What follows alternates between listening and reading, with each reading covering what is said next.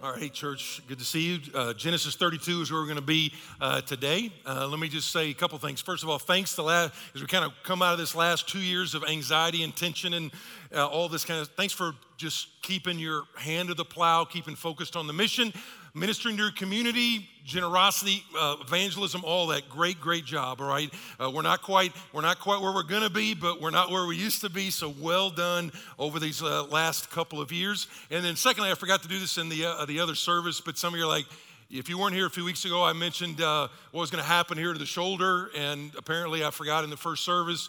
And so again, what happened was in this bar fight, just kidding. What happened was, actually it was just rotator cuff and bicep surgery. So all being done, the doc said I could take it off on Easter. So the tomb will be empty and the brace will be off and all things will be good here in just a few weeks. So also, if you're doing this online, we had a bunch of people from all over. We got people today that have joined us from South Carolina, Ohio, Maryland, Indiana, the Caribbean. All right. And then near the Caribbean, Canton, North Carolina.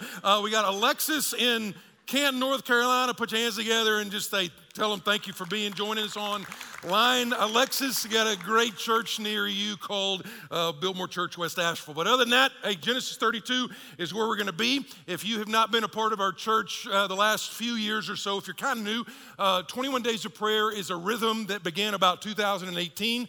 In 2018 and 2019 and 2020, at a different time of the year, we did 21 days of prayer. And in 21, we did the kind of the whole year in the Bible, and the rhythm kind of got out of whack a little bit. But we're doing that now, obviously leading in up to Easter here in just a few weeks. And here's what I want you to understand kind of on the front end. We have seen, and we always see, more answers to prayer, more stories of God at work, more marriages restored, more addictions broken, more prodigals come home, more financial situations get solved, all that stuff in these 21 days of prayer than at any other time in the year. We hear stories of God at work all the time. And you're like, well, that's just kind of preacher talk. That's kind of preacher talk. I just had a quick little email deal on 21 days of prayer. And these are just different emails of people saying, this is what God did. This is what God did in 18 or 20 or 2019. And it runs the gamut of every area of our life. This first one is like, I was praying for my teenage daughter, and she was rebellious and she didn't know Christ, and my daughter got saved in the youth ministry last night. That's like this one. You got ones that are, my husband been praying for my brother and my sister to be sober. They've been alcoholics for like 11 years, and now they're like 10 days sober. Great stories. You got stories of financial. One person was like, we came to church at 21 days of prayer. I had $2 to my name. Next thing I know, and I had a week and a half to my paycheck. And guess what? Some IRA from a job that I had 10 years ago said, hey, we forgot to send this check to you. And the check comes in the mail. You've got a lady saying, my marriage, we were married, but it was lifeless. We were just partners in life. And she said, by the end of the 21 days of prayer, my husband had changed some, but I had changed a bunch. I used to not respect my husband, and now I'm starting to see the man that I married. All that being said, there's no reason that your story couldn't be one of those stories. No reason. And so what we're going to do is for 21 days, we're going to say, all right, here's the biggest area of need that I've got in my life. It's not that you're going to pray for 24 hours a day for 21 days. That's not it. But the idea is that for 21 days, I'm going to lift this thing up to the Lord. And like Psalm 50:15 says, it says, call to me in your day of trouble, and I will answer you, or I will deliver you, actually. I will deliver you, and you will glorify me. And so that's what we're going to do. And so you got a little card there to kind of help you a little bit and say, you know what, this is what's most heavy on my heart. And one of the reasons we do 21 days, people are like, why do you do 21 days? Why don't you just say pray? Well, let me give you a couple of reasons before we jump into the text. Number one, if we're super honest in church today, is most of us do not have an awesome prayer life. Even mature believers. I've been doing this pastor deal for 30 some odd years, and what I've noticed about myself and about Christians in general, generally speaking, Christians will be more versed in Bible study or scripture memorization or fellowship or even evangelism. But when it comes to praying, I'm talking about really praying, hardly at all. Hardly at all. The scary part about that whole thing is that Jesus said, apart from me, you can do nothing. And the way that we tap into the power of God and his word and his spirit is a lot of that is through prayer. And by the way, one of the resources we want to do, because a lot of times it takes some encouragement to break a habit or a non-habit. And so if you're already texted into this thing, we try to provide resources. One of the things we have as a conviction is church is not just about the 72 minutes you sit in a chair. It's a movement, and that movement means we want to disciple all week long. That means if you're a parent, we want to equip you to disciple your kids, et cetera, et cetera. But one of the things we're doing is we want to resource every single thing we do. And so like this summer when we're in the Gospel of John, you get like a whole thing about the book of John just given to you, all right? But we also have a resource page. So if you want to get a text over the next 21 days that'll just have a little, like a 2 or 3 minute video, here's the Bible text, here's how you can pray, and then it reminds you to pray. Just text resource, all right? Resource to 28282, and you'll get that with there, on your phone each day. So one of them is just to help us become prayers. Secondly is when you look at the early church and how it's the largest, most diverse movement in all of human history. We dealt with that in the book of Acts as we went through the year of the Bible. It's the largest and most diverse. It started with 12 people that had no political persuasion, had no money, had none of that stuff. And now it exploded all over. How did that happen? Well, here's what you see, a theme throughout the book of Acts. Acts chapter 1, it says they all joined together constantly in prayer. Acts 2, they devoted themselves to prayer. Acts chapter 4, they prayed as persecution began. Acts chapter 6, it says the apostles devoted themselves to prayer and the ministry of the word. It wasn't just like I'm going to know my Bible or I'm going to preach. It's like that's not just the ministry. The ministry is also the ministry of actually praying. Go to Acts chapter 9. Peter prayed for the sick. Acts chapter 12, the church prayed for Peter to get out of prison. Acts chapter 13, they're praying for God to raise up a bunch of missionaries to send out. Acts chapter 14, they appointed elders after they prayed. And then Luke concludes the whole book of Acts by saying Paul's ministry is being described as preaching and healing and praying. And so we don't want what was fundamental in the life of the early church to be just kind of something supplemental with Biltmore Church. And then thirdly, let me just be honest, praying can be hard. Some of you super spiritual people are like, it's not hard at all for me. Well, bless you, my child. It's hard for a lot of us, all right? As a matter of fact, it was hard for the Apostle Paul. Apostle Paul said, I toil, which is the word for exhaustion or labor or work. I toil in prayer. And by the way, one of the reasons it's super hard to pray and pray consistently now is just our culture we live in. Our culture is constantly screaming for our attention. If I'm not working, I've got my phone to check. I've got my March Madness to check. I've got fantasy football to check. I can play all that stuff. Is anybody in here not had that time where you're like, okay, I'm going to pray. I'm going to be a prayer. God tells me to pray. I'm going to pray. And you pray, and you're like 3 minutes into your prayer. And man, your mind starts to wander. Your mind starts to wonder about, man, what's going to happen on The Bachelor today? Or who's going to win? Is Duke going to make it to the final? What's going to happen? And then you feel bad. That you were talking to the God of the universe who loved you and saved you, and you didn't make it 3 minutes before you're thinking about The Bachelor. And you're like, well, man, I'm not good at praying. And we just quit. And so what we're looking at today is we're looking at a guy who wrestled with God. And that's really what today's about. It's about how do you wrestle with God in prayer? And let me give you a warning. Genesis 32 is one of the most mysterious narratives in the Bible. It is. There's some questions that rise up. It's like, what is that going on there? What's going on there? And if you're new to Bible study, I want to give you kind of a brief overview, because what you see here is you see about a man who desperately, expectantly, honestly goes before the God of the universe with a burden that he has in his life. And what I'm going to ask you to do at the end of the service, if you hadn't picked it up already, is that this card right here might not seem like much, but the top of it is basically, I'm praying for. Now this is going to run the gamut from a habit that is destructive in your life, to a marriage that is failing, to a financial situation, to the doctor just called this last week, to a prodigal that's not coming home. And what you're going to do is you're like, you know what? You probably don't need the reminder, but you're going to take this one and you're like going to put it in either in your mirror or in your Bible or in your console or your truck or whatever it is, and remind you, like, 21 days, forgot to pray. I'm going to pray right now for Junior. I'm going to pray right now for this person that I'm going to invite to Easter, whatever that is. And then this other one is simply the idea that you are part of a community.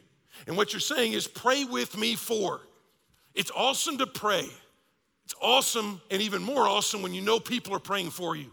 And here's my promise to you. If you'll respond today and you're going to put the same thing down, you can be generic. You don't need to put down, you can put down as generic or as specific as you want to. We'll be as confidential as it's needed.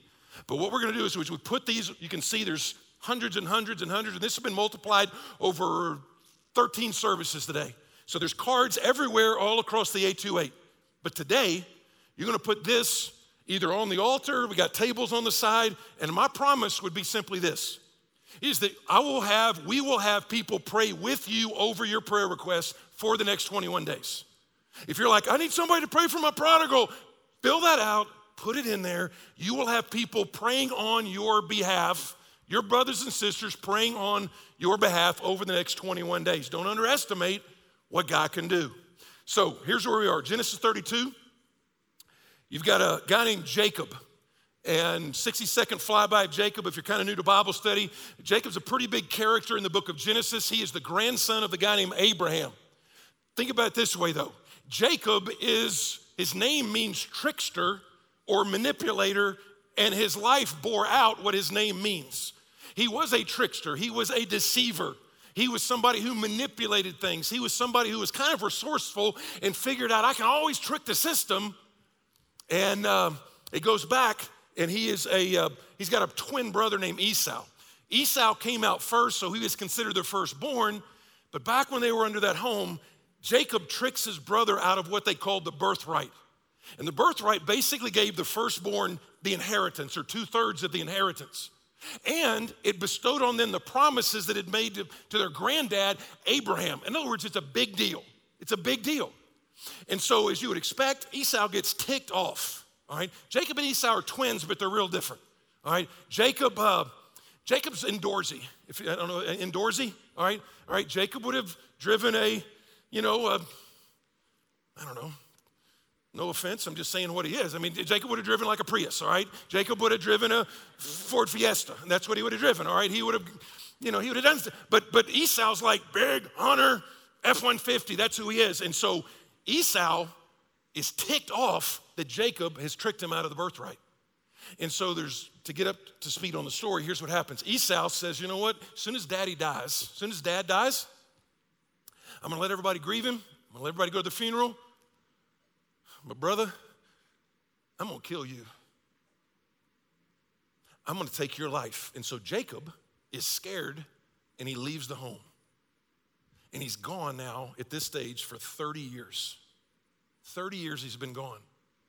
And he's wondering to himself, because when he's gone, God sort of gets a hold of his heart a little bit. So like in chapter 30, 31, God tells Jacob, go back home, go back to the promised land, go back to your family.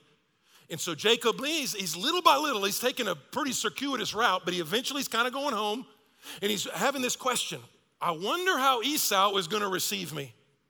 I mean, it's been 30 years. I mean, is Esau still going to be ticked off? Is Esau still holding a grudge? And this kind of brings us to our first principle, and that is this, is when we pray over the next 21 days, we want to pray desperately. And the reason we want to pray desperately is because there's probably not anybody in here that if you peel back the veneer, there's not something there that is a desperate situation. It's something that you wish would happen that hasn't happened. And I know that you might have given up on it. I know you might have given up on it. I've been there, done that. You might have given up on it. The Bible says hope deferred makes the heart sick. And so what we do is we go from hoping it's gonna happen. I think my marriage is gonna make it. You know what? I think my neighbor's gonna get saved. I think my health is gonna be restored. I think my prodigal is gonna come home. And then days turn into weeks and weeks turn into months, and hope deferred makes the heart sick. And it just becomes easier to cope than hope, and we give up praying. And God wants you to come back to hoping and desperately praying today. So here's what he says, verse 22. The same night, that's gonna give us the context, I'll go back over.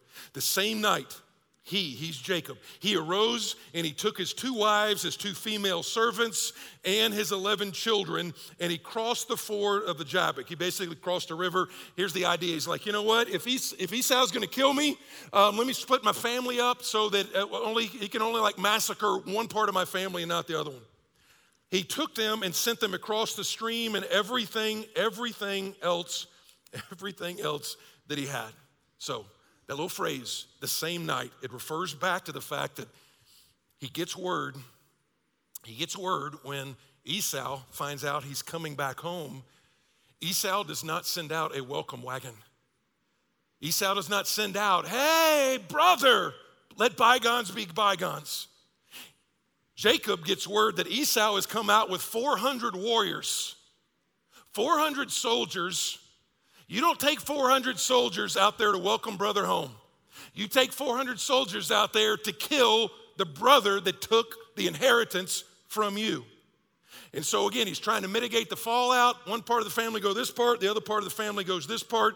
He's like, you know what, my brother's gonna kill me. I don't want him to wipe out my entire family. And he actually, in verse 9, begins to cry out to God actually the first time he's actually cried out to God. And here's the point that I underlined and I want you to understand, is God will often allow us to be put in a situation that we cannot fix in order for us to understand He is the only one that can. God will often allow His sons and daughters to get into a situation that no matter how much they try to control it, manipulate it, fix it, or make it work or change it, to help us understand that God is the only one that can fix it. And when we talk about praying desperately, the reason you got to get this is because if there's no desperation, then eventually, after some motivation and encouragement, you'll stop praying. But if you're desperate, you don't have to convince desperate people to pray. I mean, you don't believe me? I mean, just think about it. You might know somebody who's got kids in the armed forces. And maybe in the past, they're like, hey, they're going to be in Afghanistan. Please pray. You don't have to convince mom and dad to pray. Why? Because Junior's in danger, and so they're hitting their knees, crying out to God all the time. Or now maybe they're over there in the European theater, and they're like, you know what? What's going to happen? They got sent over there. You don't have to convince mom and dad to pray. All right? Why? Because they're desperate for God to do something that they can't control. Think about a person in your life that gets a bad medical report. Somebody gets, hey, the cancer, it's back, or the cancer is outside of the prostate wall, or whatever it is, and they can't control it anymore. You don't have to convince them to pray. They're not only praying, they're asking their Connect group to pray, they're asking their friends to pray, they're on Facebook, please pray for me. Why? Because there is a desperation. And the reason we got to understand that is we think, and I think oftentimes, the problem with my prayerlessness is self-discipline. And it's not self-discipline. It's self-sufficiency. We think it's self-discipline, kind of like, well, you know what, I ought to eat more vegetables, you know. If I just had more discipline, eat more vegetables. I'd just read my Bible more. I just would pray more. And what I'm telling you is it's not about self-discipline as much as it is about self-sufficiency. There's a guy named Paul Miller. He wrote a very, very good book called The Praying Life, one of the better books in the last 10 years on prayer. He says this, if you are not praying or struggle to have a vibrant prayer life, he goes, then you are quietly confident that time, money, and talent are all you need in life. You'll always be a little too tired, a little too busy to pray.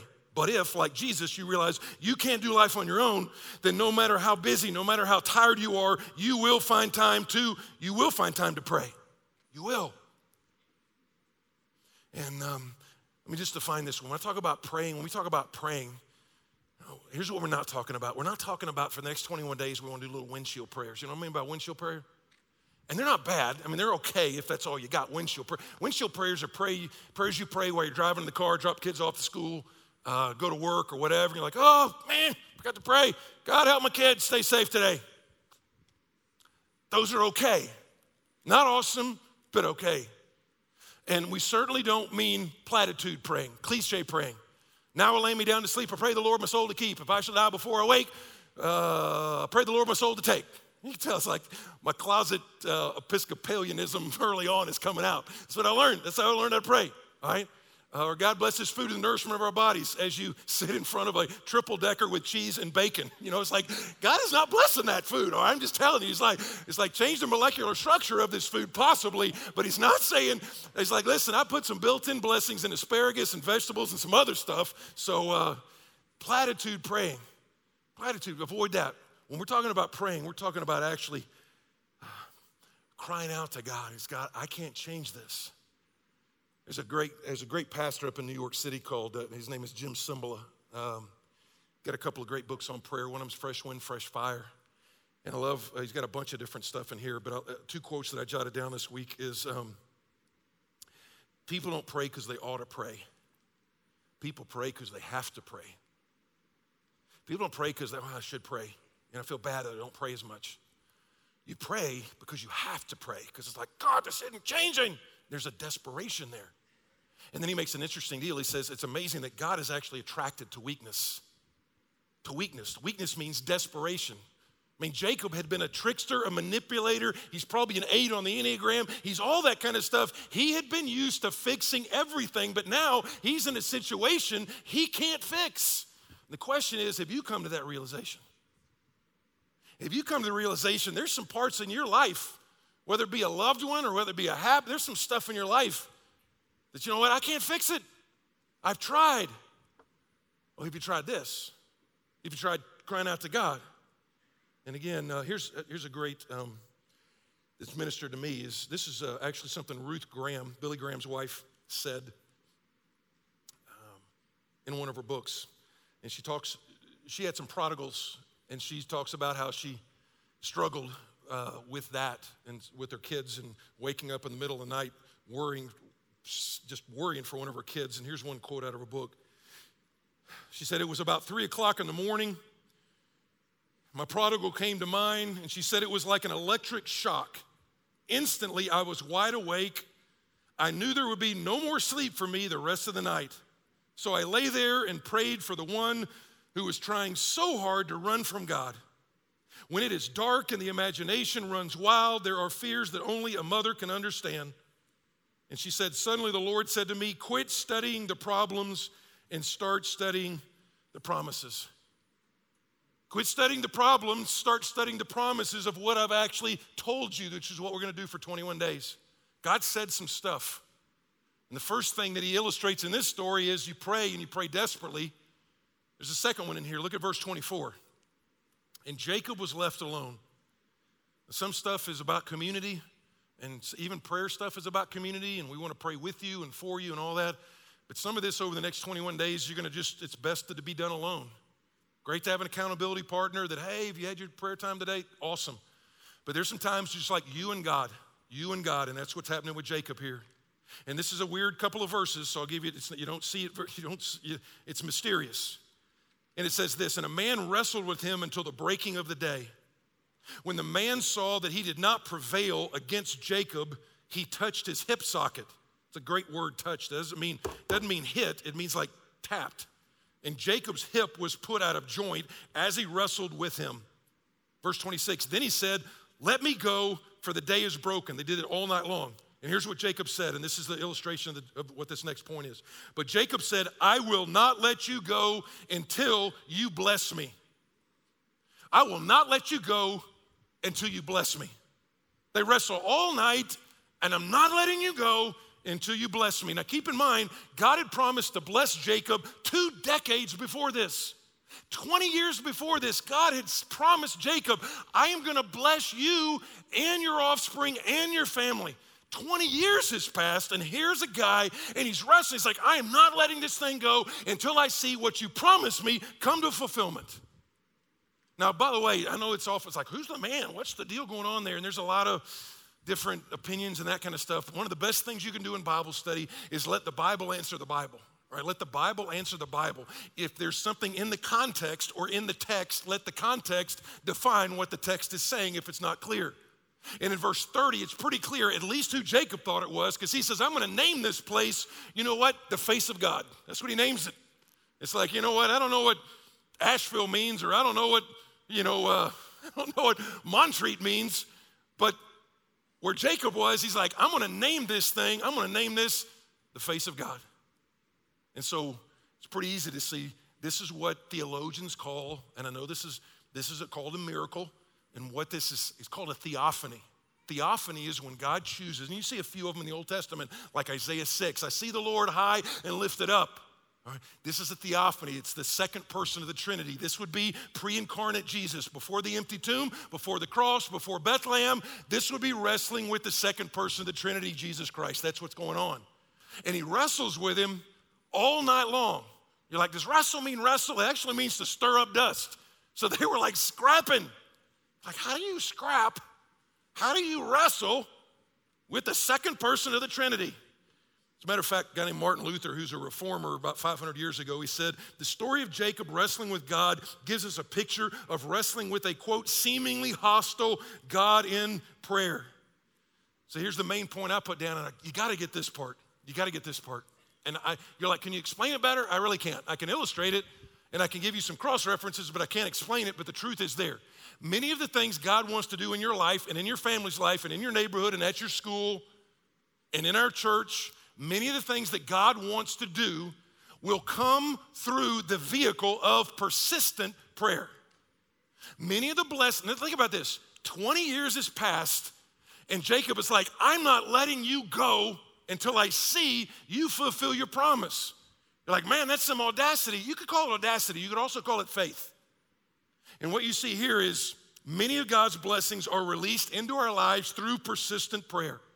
So sometimes the problem is not a prayer problem, it is a persistence problem.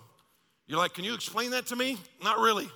Like, why would God do that? I don't know. I can give you some possibilities, but I'll give you one example. I'll give you a couple examples because Jesus actually he's got a bunch of parables, and a lot of them are on prayer. All right, he's got one parable in Luke 11 after the model prayer. We'll look at that next week. But you skip over to Luke 18, and I would say it's one of the top 5 craziest stories that I'm like, man, I'm glad Jesus said that story because you'd kind of feel bad about saying it, but look at it sometime. Luke 18, here's the story that Jesus Christ tells. He says, you know what, the kingdom of heaven is like, and here's what it's like. It's like an unjust judge who is getting badgered by a widow, and she badgers him so much, he finally relents and gives her what she wants. Is that not a strange story? You're like, wait a minute, God's not like an unjust judge. I mean, we talk about it all the time. The cross shows us that God is both merciful and just. All right, Jesus lives the life we were supposed to live and then died the death we deserve to die. Why? Because that's where justice and mercy meet perfectly. But yeah, that's what it is. The widow keeps showing up. Every time the unjust judge gets out of his limo, it's like, hey, judge, when are you going to get to my deal? Get away from me. He goes to his home. She's there too. Hey, when are you gonna work on my case? Get away from me. He shows up at his favorite restaurant. Hey, judge, I'm still here. I'm talking to you. Go away. And finally, Jesus says that judge will give her what she wants. One translation says because of her insolence. It's her persistence. And it's not saying that God is an unjust God. It's saying if an unjust judge would do that, think how much a heavenly Father would do it to his sons and daughters. That's the whole point of the story. That God is a just judge. God is a loving Father. Think how much he would do if that's what a judge does. Now, let me just do this because this is kind of an apologetic question that you're going to struggle with. How come God hadn't answered my prayer? You're like, yeah, I hear you, preacher, but I mean, I've been praying for this deal, and it's a good prayer. It's not even a selfish prayer. It's a good prayer. And you're like, well, why hadn't he answered mine?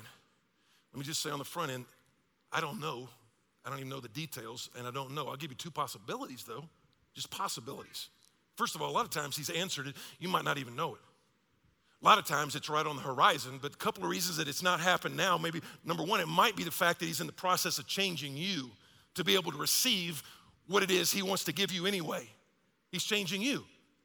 I mean, how many times have I heard this story about basically prodigal parents who are praying for their prodigal daughter or prodigal son, and for 5 years they don't say anything, and they don't say anything, and then God begins to show stuff in their life that is also prodigal. God begins to do a work in their life that if the first time they prayed a prayer that had been answered, they never would have been teachable, never would have been humble enough to say, you know what, there's some stuff God wants to change in us too. Or here's another one. At some point, you got to admit, under the sovereignty of God, God actually has something better for us. God might have something better for me. When you're a parent, you will understand this. When you are a parent and your little 3-year-old comes up and it's like, can I have an iPad, Daddy? No, not quite ready yet. Dad, can I have an iPad? Nah, not quite ready yet, buddy. Daddy, I want an iPad, and just throws a fit. You know, if you're a decent dad, you're not going to acquiesce and give him an iPad right then. It's just not. Is it because you're a mean dad? No. It's because you know what's best.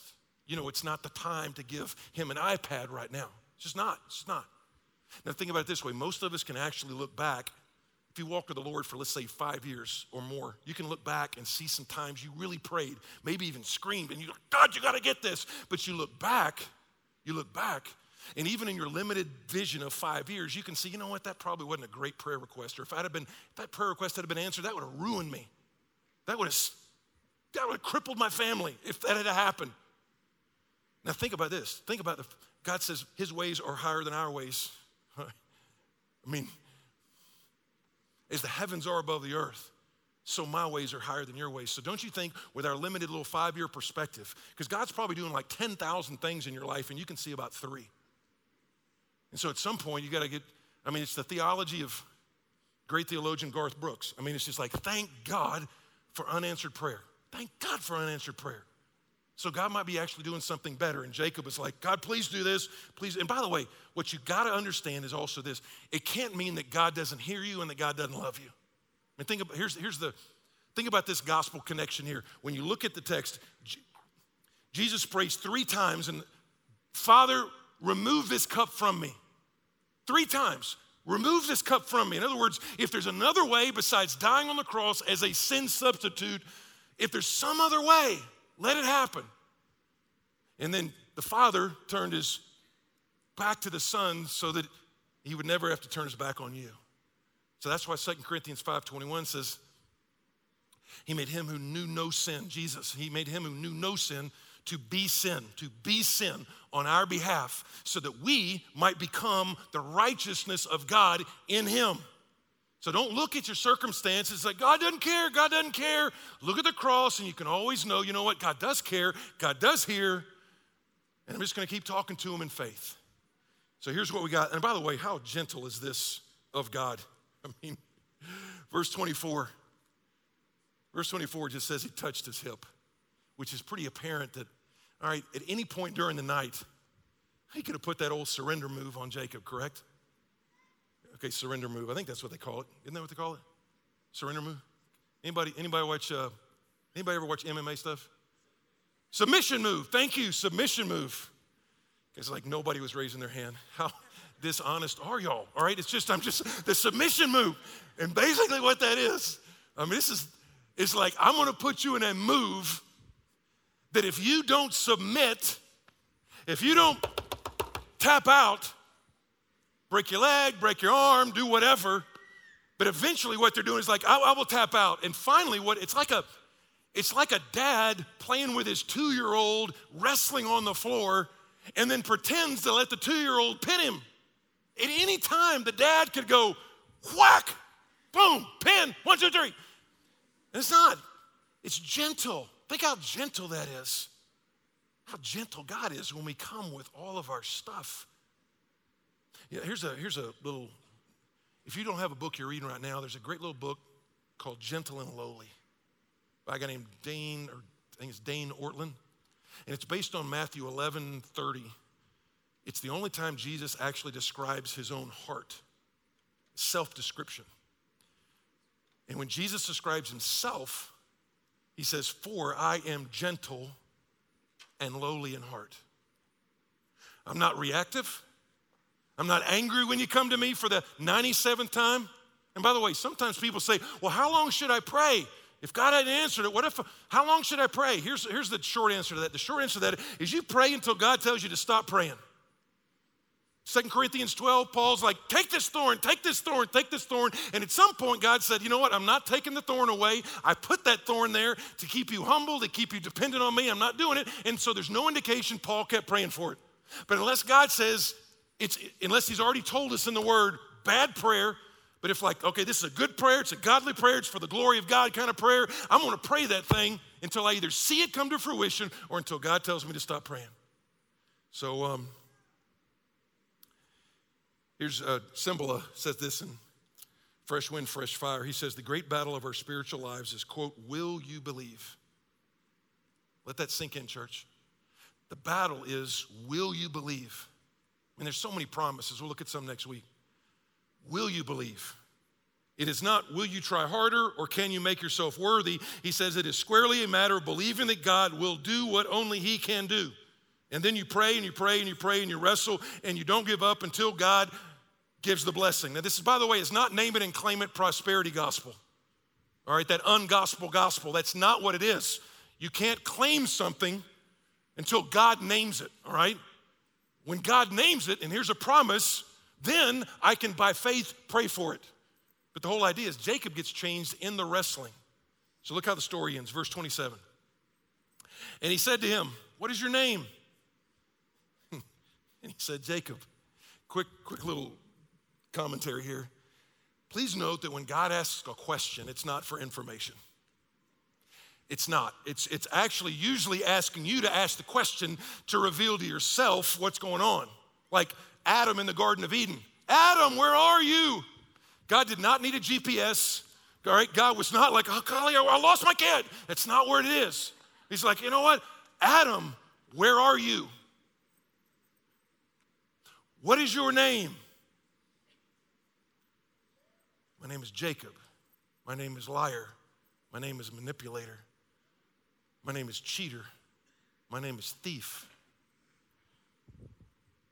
And the amazing thing is when we cover stuff, God uncovers it. But when we uncover stuff, the gospel is that God covers it. And when Jacob is like, Jacob, my name is who I am. Then God flips it.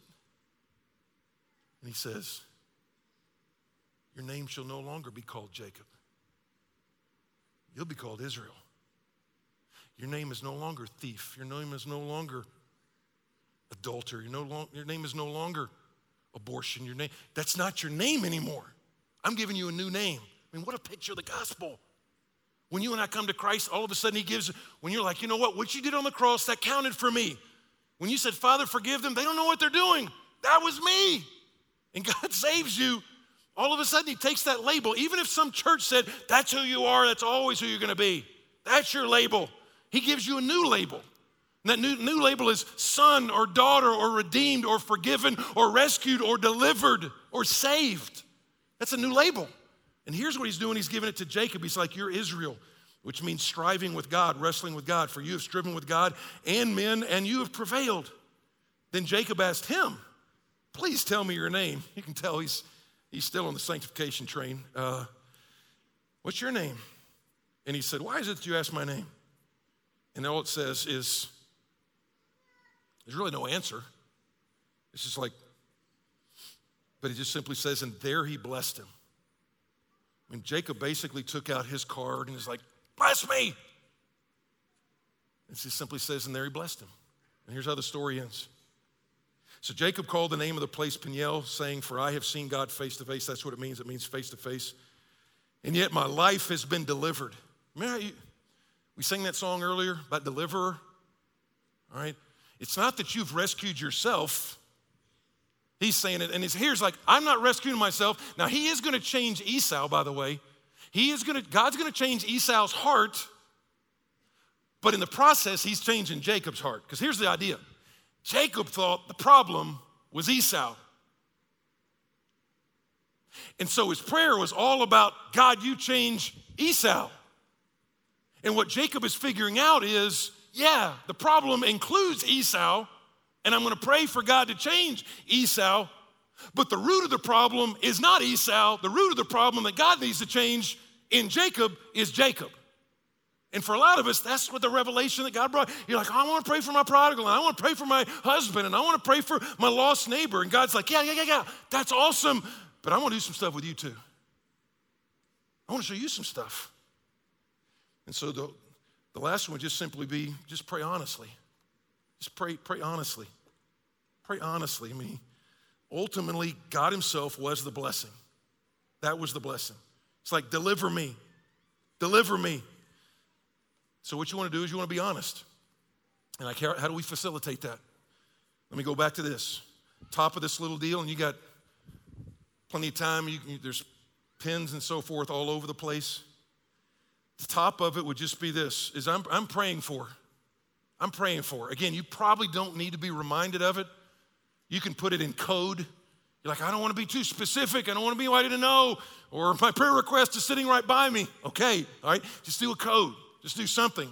Put an arrow. I'm praying for him or whatever. Just put that. But you're going to keep this one. You're going to keep this one. Put it somewhere that you see every day the next 21 days, all right? I said put it in your Bible earlier. If you're not in your Bible every day, then don't put it there, all right? Put it somewhere you'll see. Put it in your mirror. Put it again in your car. Put it somewhere in your mirror, somewhere that you will see it. And then the second one is this, is again, help your church to pray with you for 21 days. With you. You can be as simple or generic as you want to, but what you're doing by doing this is what Jacob finally learned. It's like, I can't do this by myself. I can't. I mean, think about the symbolism of that last part of the story. Bink, he touched Jacob's hip. All right, that's the submission move. I mean, how cool of a submission move is that? Bink, oh, my hip's out of joint. It's like the biggest muscle in the body, or the biggest air. It's like so strong, but he's like, dink. And so here's the deal. For the rest of his life, Jacob walks with a limp.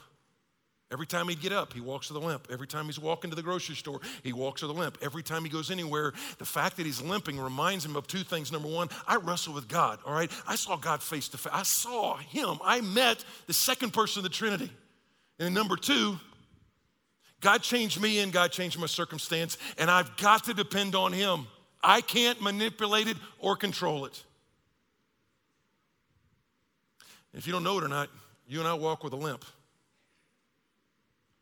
And what this is demonstrative of is an acknowledgement that, you know what, I can't change this. I can't make this happen. Now, you do what you're supposed to do. When it comes to, if it's marital, counseling can certainly help. I mean, for sure. If it's financial, there's a bunch of resources that certainly can help you. If it's health related, go to the doctor, for sure. But my guess is there comes a point in time where you understand, you know what, I've done what I'm supposed to do, and I can't do anymore. I can't make it happen.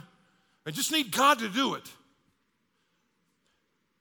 And so here's a verse we'll use next week. This is the verse. Psalm 50:15 is one of the ones that I use all the time because it encapsulates what we're talking about in 21 days of prayer. It says, call to me in your day of trouble. Call to me. Call is different than just a little measly little prayer. It's desperate. It's a desperate prayer. God, you got to do it. It's persistent. It's in the tense that's like, I'm calling and I'm calling and I'm calling. And it's honest. It says, call to me in my day of trouble. Our day of trouble for somebody in your sphere of influence, and maybe you, is right now. And he says, and I will deliver you. I will deliver you. I will deliver you, and then when that deliverance happens, it says you will glorify me, which is the whole purpose of your life in our church. So here's what let's do. I've already got mine here somewhere. And if you're online, you can do it in the comments section. They're going to talk to you, the host is going to talk to you about how to get one of these cards, or we'll fill one out for you. But church, here's what we're going to do. Now, there'll be some prayer people if you want to pray with somebody today. We got tables there. We got a table right there. We got, obviously, an altar full of places up here. So here's my challenge. For the next 5 minutes, service is not over. This is not a time to leave. It will be here. You got like a threefold deal. Either number one, you just take this thing, put that bottom one, pray for me for, and then you come and you can put it here. You can put it on the table. You keep this one. And then as you go back to your seat, you either just begin to pray for that request or you just begin to sing this song by faith. It's a song I heard 3 weeks ago. I was like, we got to do that. We got to do that during 21 days of prayer. And I'm still trying to get the deals down. It's like, but if you say move, I don't even need for you to tell me where to go. I don't need the destination. I'm just going to go. And that's so it's submission, it's surrender, and it's just a cry for help. All right. So whether it be for your kids, your marriage, your friends, your school, your health, your finances, your whatever. Right now, just go ahead and get up out of your seat if you would. Go to a table over there if you're kind of up on the bleacher section. You can certainly come down on these prayer benches and you can pray. They can kind of move around you. Put that there. We'll collect them and we'll begin to pray with you over that. And then you can go back to your seat and then help the praise team sing the song. If you're not praying, stand up and just say, I'm singing this song by faith. I'm like the man in the Gospels that says, I do believe, but man, help my unbelief. So you're going to help your unbelief by singing a song about faith.